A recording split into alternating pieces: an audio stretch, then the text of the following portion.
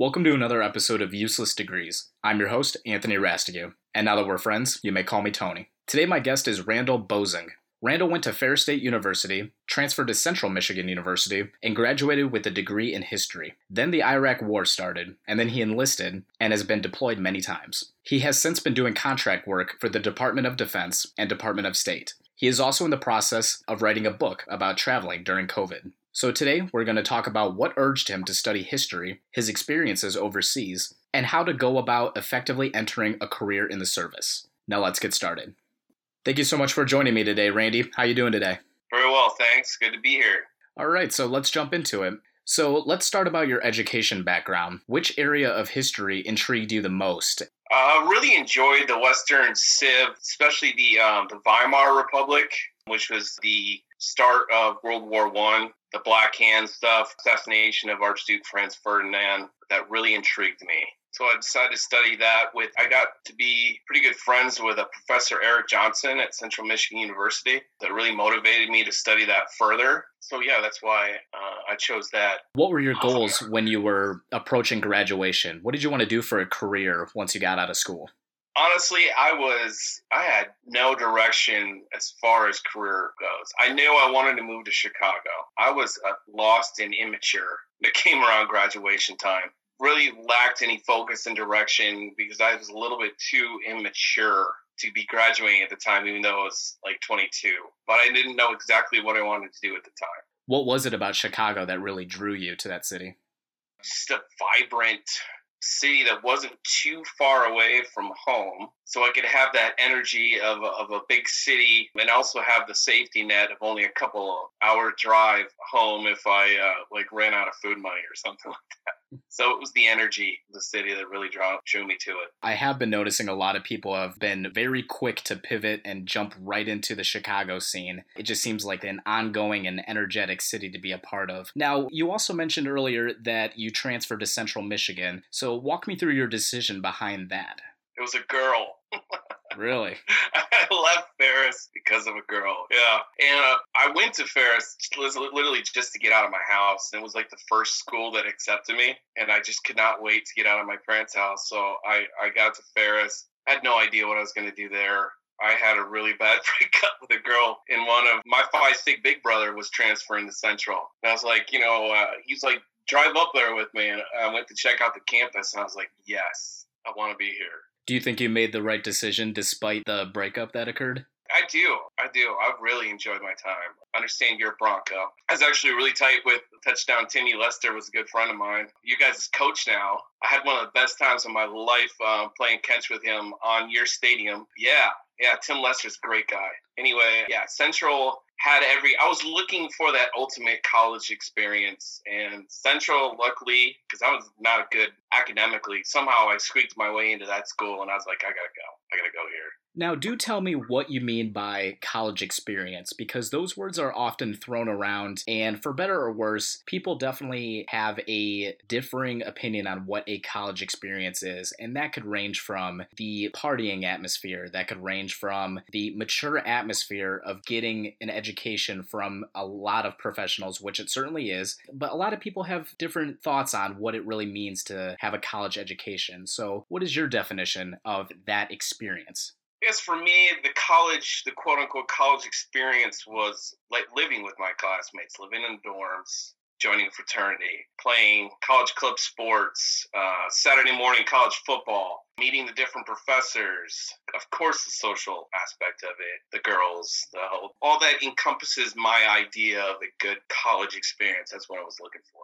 And of course, we can't forget Tuesday night Maction as well. Oh, yes, absolutely, which was phenomenal this past week. Some really good games. So then let's jump right into when the Iraq War started, and you knew that it was the right idea for you to enlist. So tell me about the reactions from your friends and family when you made the announcement that you planned on enlisting. So I'm going to have to back it way up to give you the full story on this. So I come from a military family, not my parents, but my grandfathers, my uncles, my brother, my sister, 5 generations of military family. My brother, he went to the Naval Academy. I went to his graduation and I was like, yes, like I'm going to join the Navy. Well, I'm 43, so I graduated in 1995. The time that I was going to sign up and enlist, Clinton was in the office and a lot of downsizing was happening throughout the military. So it was pretty hard to get in the military back then. And I got permanently medically rejected from the military. I had all my eggs in the military basket back then.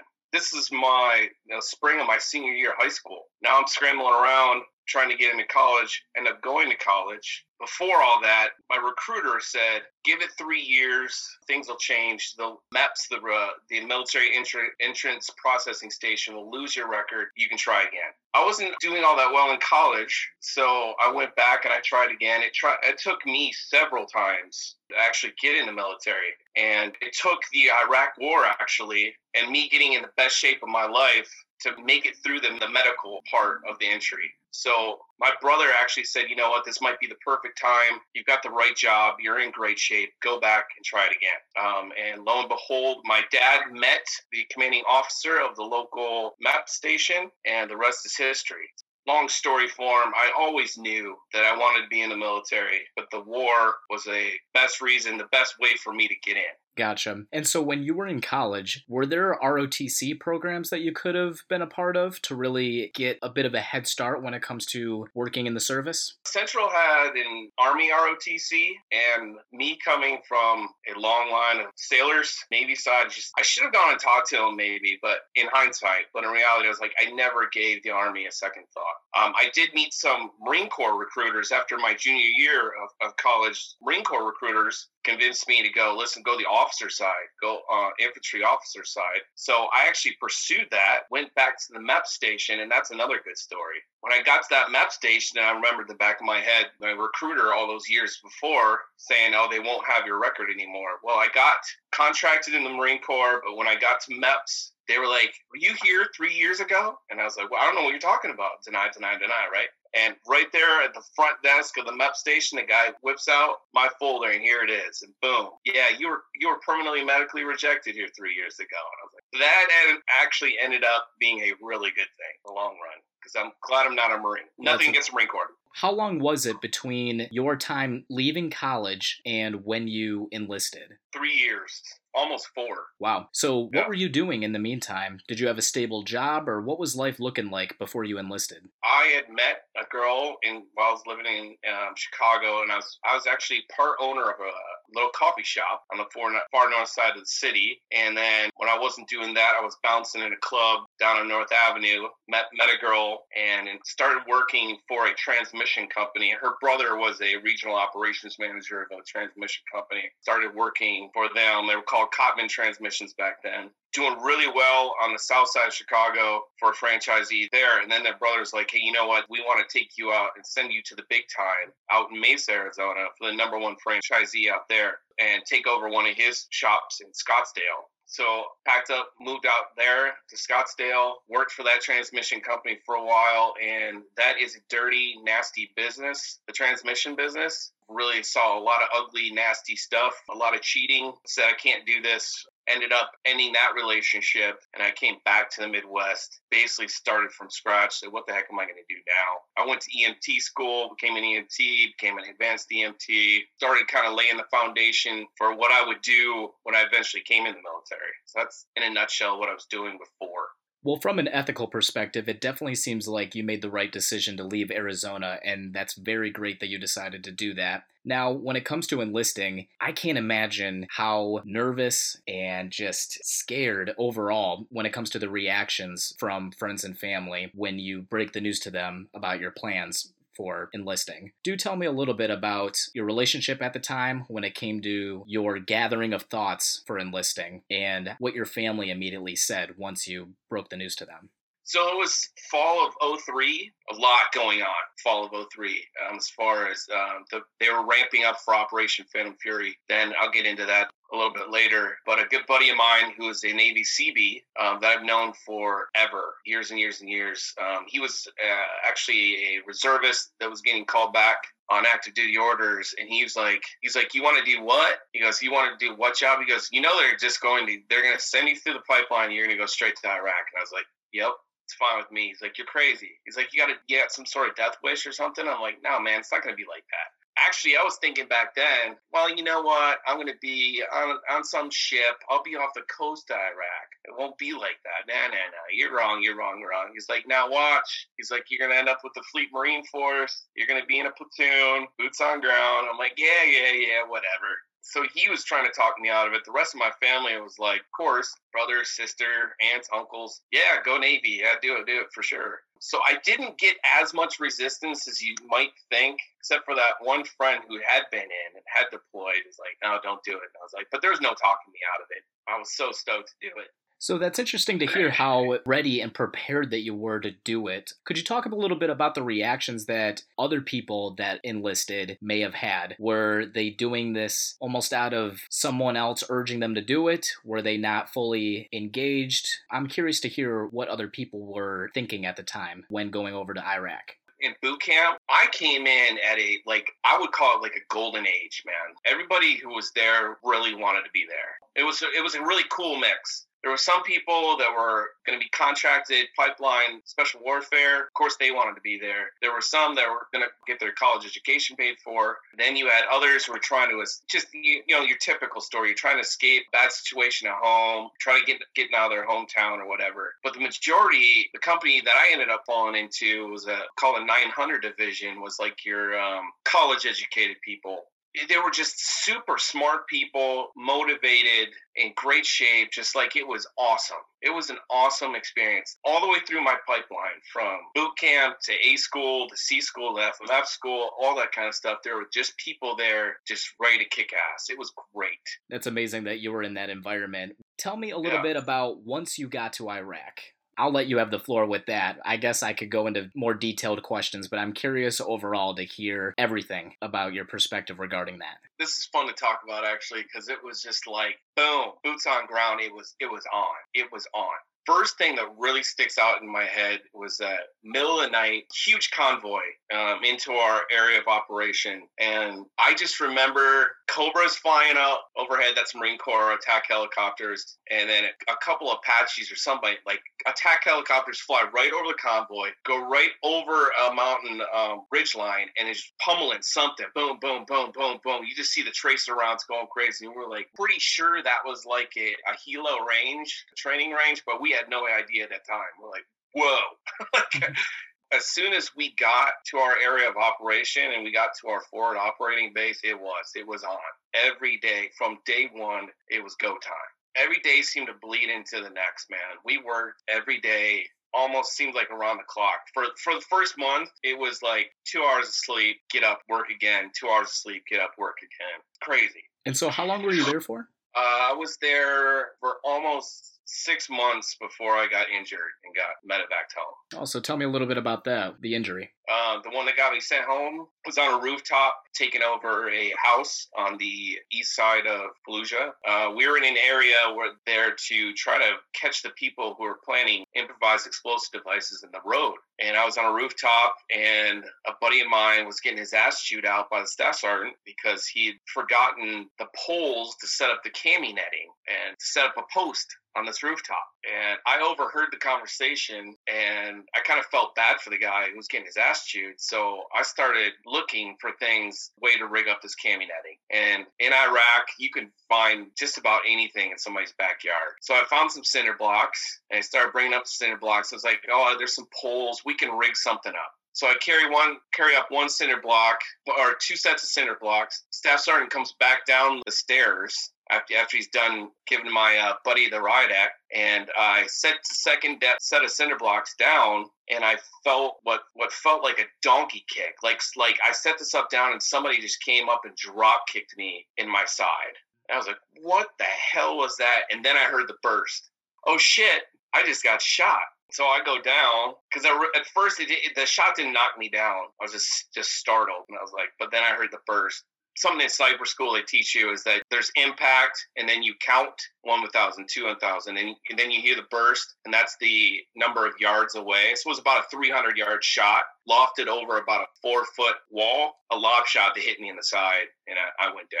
I got medevaced. Now, were you glad to be back home in America, or were you just itching to get back in there? What was your thought process once you made it back? In the hospital in one of the big bases, I mean, because I got moved around quite a bit, but I was still in country. I cannot remember for the life of me.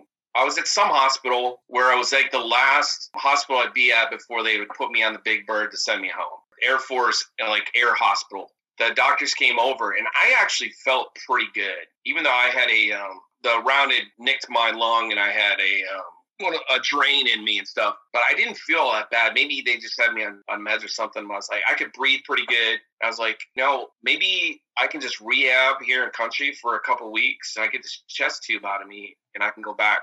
And so docs like huddle, like give us a minute. And they huddled up for a minute, and they're looking at me, and I was like, and they come back like, yeah, well, you had a hemopneumothorax. Your chest cavity is going to be unstable. We can't leave you in country. So I was bummed, like super bummed. You like once you get in like the platoon, that's your family, man. You don't want to leave your family, especially in my role as the platoon medic. When I showed up to the hospital in Maryland, I was at Bethesda. I was estranged from my wife.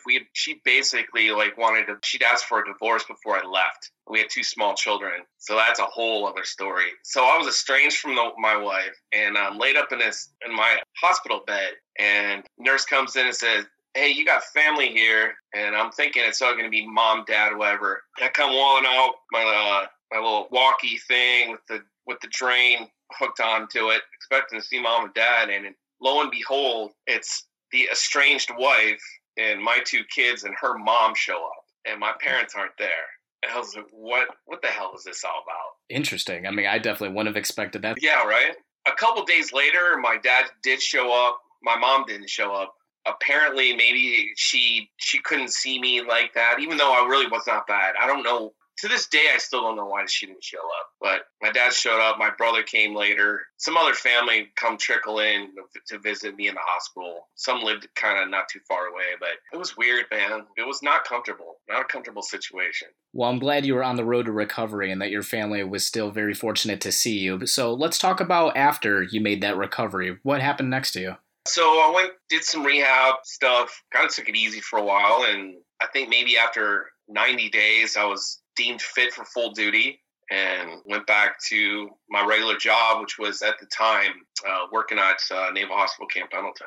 And so now you do some contract work for Department of Defense and Department of State. So why don't you give us a breakdown about the difference between those organizations and what those jobs may look like? State Department, you're right by saying they go by Department of State, and DOD, vastly different. They parallel each other in a lot of different ways. Their mission sets look a lot like each other, but at the same time, they are 2 vastly different command and control aspects, different chains of command. Answer, of course, to the Secretary of State, where DOD answers to the SecDef. But there's a lot of similarities, and same mission sets, but completely different control and different logistics. And so what area did you end up going down? So with DOD, I done a lot of consulting, and I've done a lot of contract work with them. What I mean by that, when you hear a DOD contractor, I've done some security work for them, overseas security. And here in country, I've worked with mainly the Marine Corps, doing consulting work,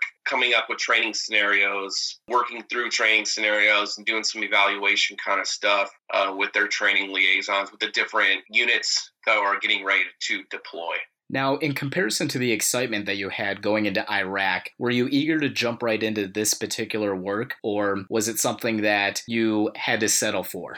You can take the guy out of the uniform, but you can't take the uniform out of the guy, man. It's a very addictive lifestyle. So it hasn't been that long since I've been out of the uniform, and I took a year off, and I really missed it. And I almost went back and started serving again, active duty. But then doing the contract work kind of scratched that itch. It was definitely not something I had to do. I mean, I've got other avenues, but for me, I had to do it because I just love that kind of work so much. Really fulfilling to take my experiences and pass along what I learned overseas to the next generation. I mean, it's invaluable experience for them and for me.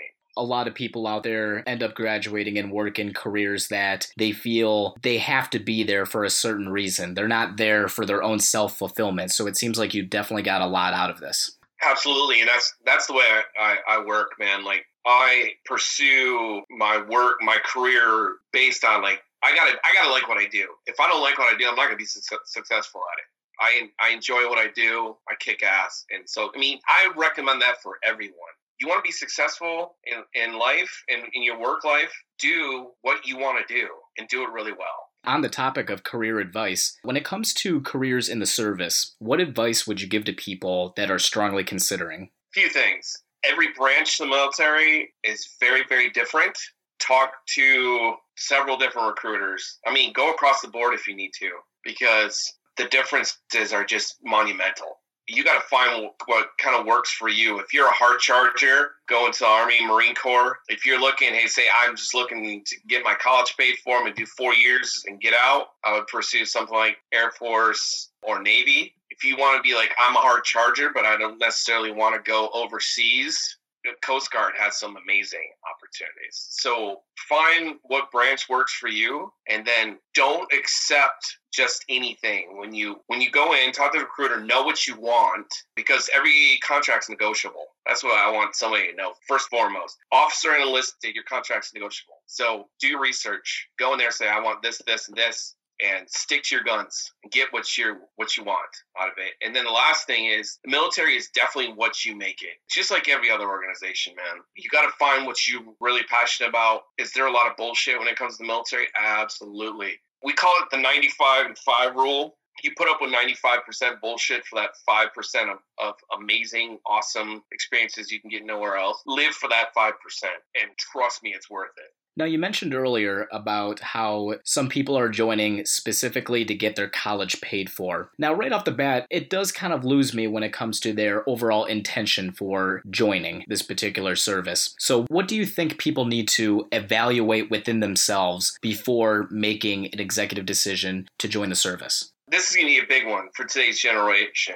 Can you humble yourself and take orders? You got to learn to be good at getting yelled at, being held accountable, being uncomfortable for long periods of time. But at the same time, too, you got to grow a backbone. But the military is a lot like any other organization. You got to develop some street cred. You want respect, you got to earn respect. Today's generation, I don't know how well they're going to take to getting yelled at and seeing that there's sometimes in your training you can't do anything right, but that's part of the lesson. You know what I mean? Yeah, if you want to be in the military, you better get ready to be able to take orders and not take things so personal. Don't get offended by everything, because you're going to get offended. Trust me, it's just the military. Right, you are. So then let's circle back to college for just one last moment. Do you think your experiences and education have held up since you graduated? 100%. The title of your podcast really appealed to me, and I reached out to you because the quote unquote useless degrees. Actually, I want to talk about that, because a degree shows people that you can start something and finish something. So in reality, a degree is never really that useless. It might take mine, for instance, history. What's a guy with a degree in history going to do? Well, he's going to work maybe at a museum, or he's going to further your education and go on and be a professor, or teach whatever. I didn't do that. However, my history degree, I couldn't have gotten the jobs I did with DOD and with DOS without having a degree, because you have to show people. That's the big thing. You can start something, you can finish something. That's an amazing perspective that I don't believe I've ever heard before, so I thank you for that. Would you say that getting a degree is absolutely necessary considering the role you take on today? Did I have to get to where I am? Probably not. Would I change my experiences in college and the fact that I got in myself, I paid for it myself, my deployments helped me pay off my college debts. I have no college debt because of my deployments now. I'm more proud, believe it or not, getting myself through Central Michigan University than the vast majority of stuff I did in the military, just because it was mine. I was an immature, dumb kid who had no direction, whatever, but somehow I gathered myself enough to get through 4 years of college on my own. It was really important. I learned so much from just doing that. Well, let's talk about that moment in particular, how you mentioned going from an ignorant young student to someone that had your shit together and your mind made up. What really was the light bulb that went off in your head? There was nobody left to hold my hand. It was sink or swim, man. You have to, for me, there was a couple of things. 19 was a big year for me. I was like, I'm not a high school kid anymore. Need to go to college. Need to figure this thing out. And then 24 hit. I was like, I'm not a college kid anymore. Need to figure this thing out. And then 27 years old, I'm in the middle of Iraq. And I'm in charge of the health and well-being of a platoon, of an infantry platoon, of Marines. Yeah, you have to mature. I mean, it's just the light bulb thing. I don't know. It's like it just turned on one day. Like, I'm not a kid anymore. Figure it out here, or I'm not going to eat.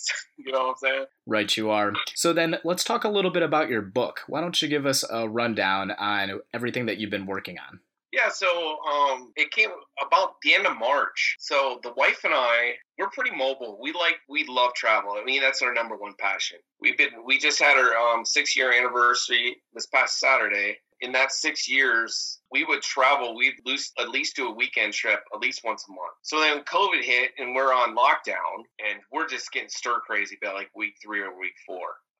So we break the rules, man. Here in California, they locked down. Okay, well, we'll just pack our bags and we'll go to Utah.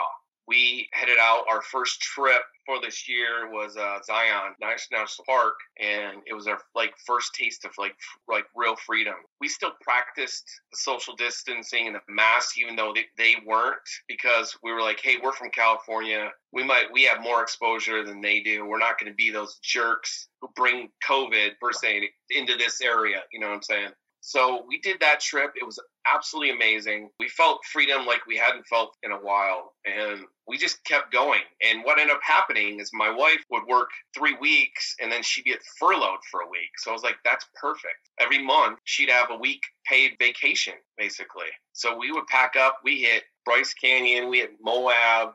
So many different places.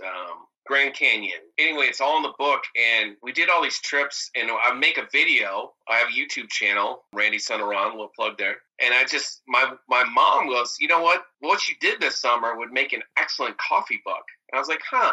So I started looking at my videos, looking at pictures, and started writing all these trips down and how each town was kind of affected by COVID and how they were trying to recover, and still make ends meet. And still, all these tourist towns were getting crushed by COVID, but still trying to figure it out, still attract people to their towns, but still be safe from COVID. So I wanted to document all that, how people were doing, how that affected them, and things of that nature. And that's an amazing perspective. I'm really looking forward to reading this book. At what process are you in at the current moment with your book?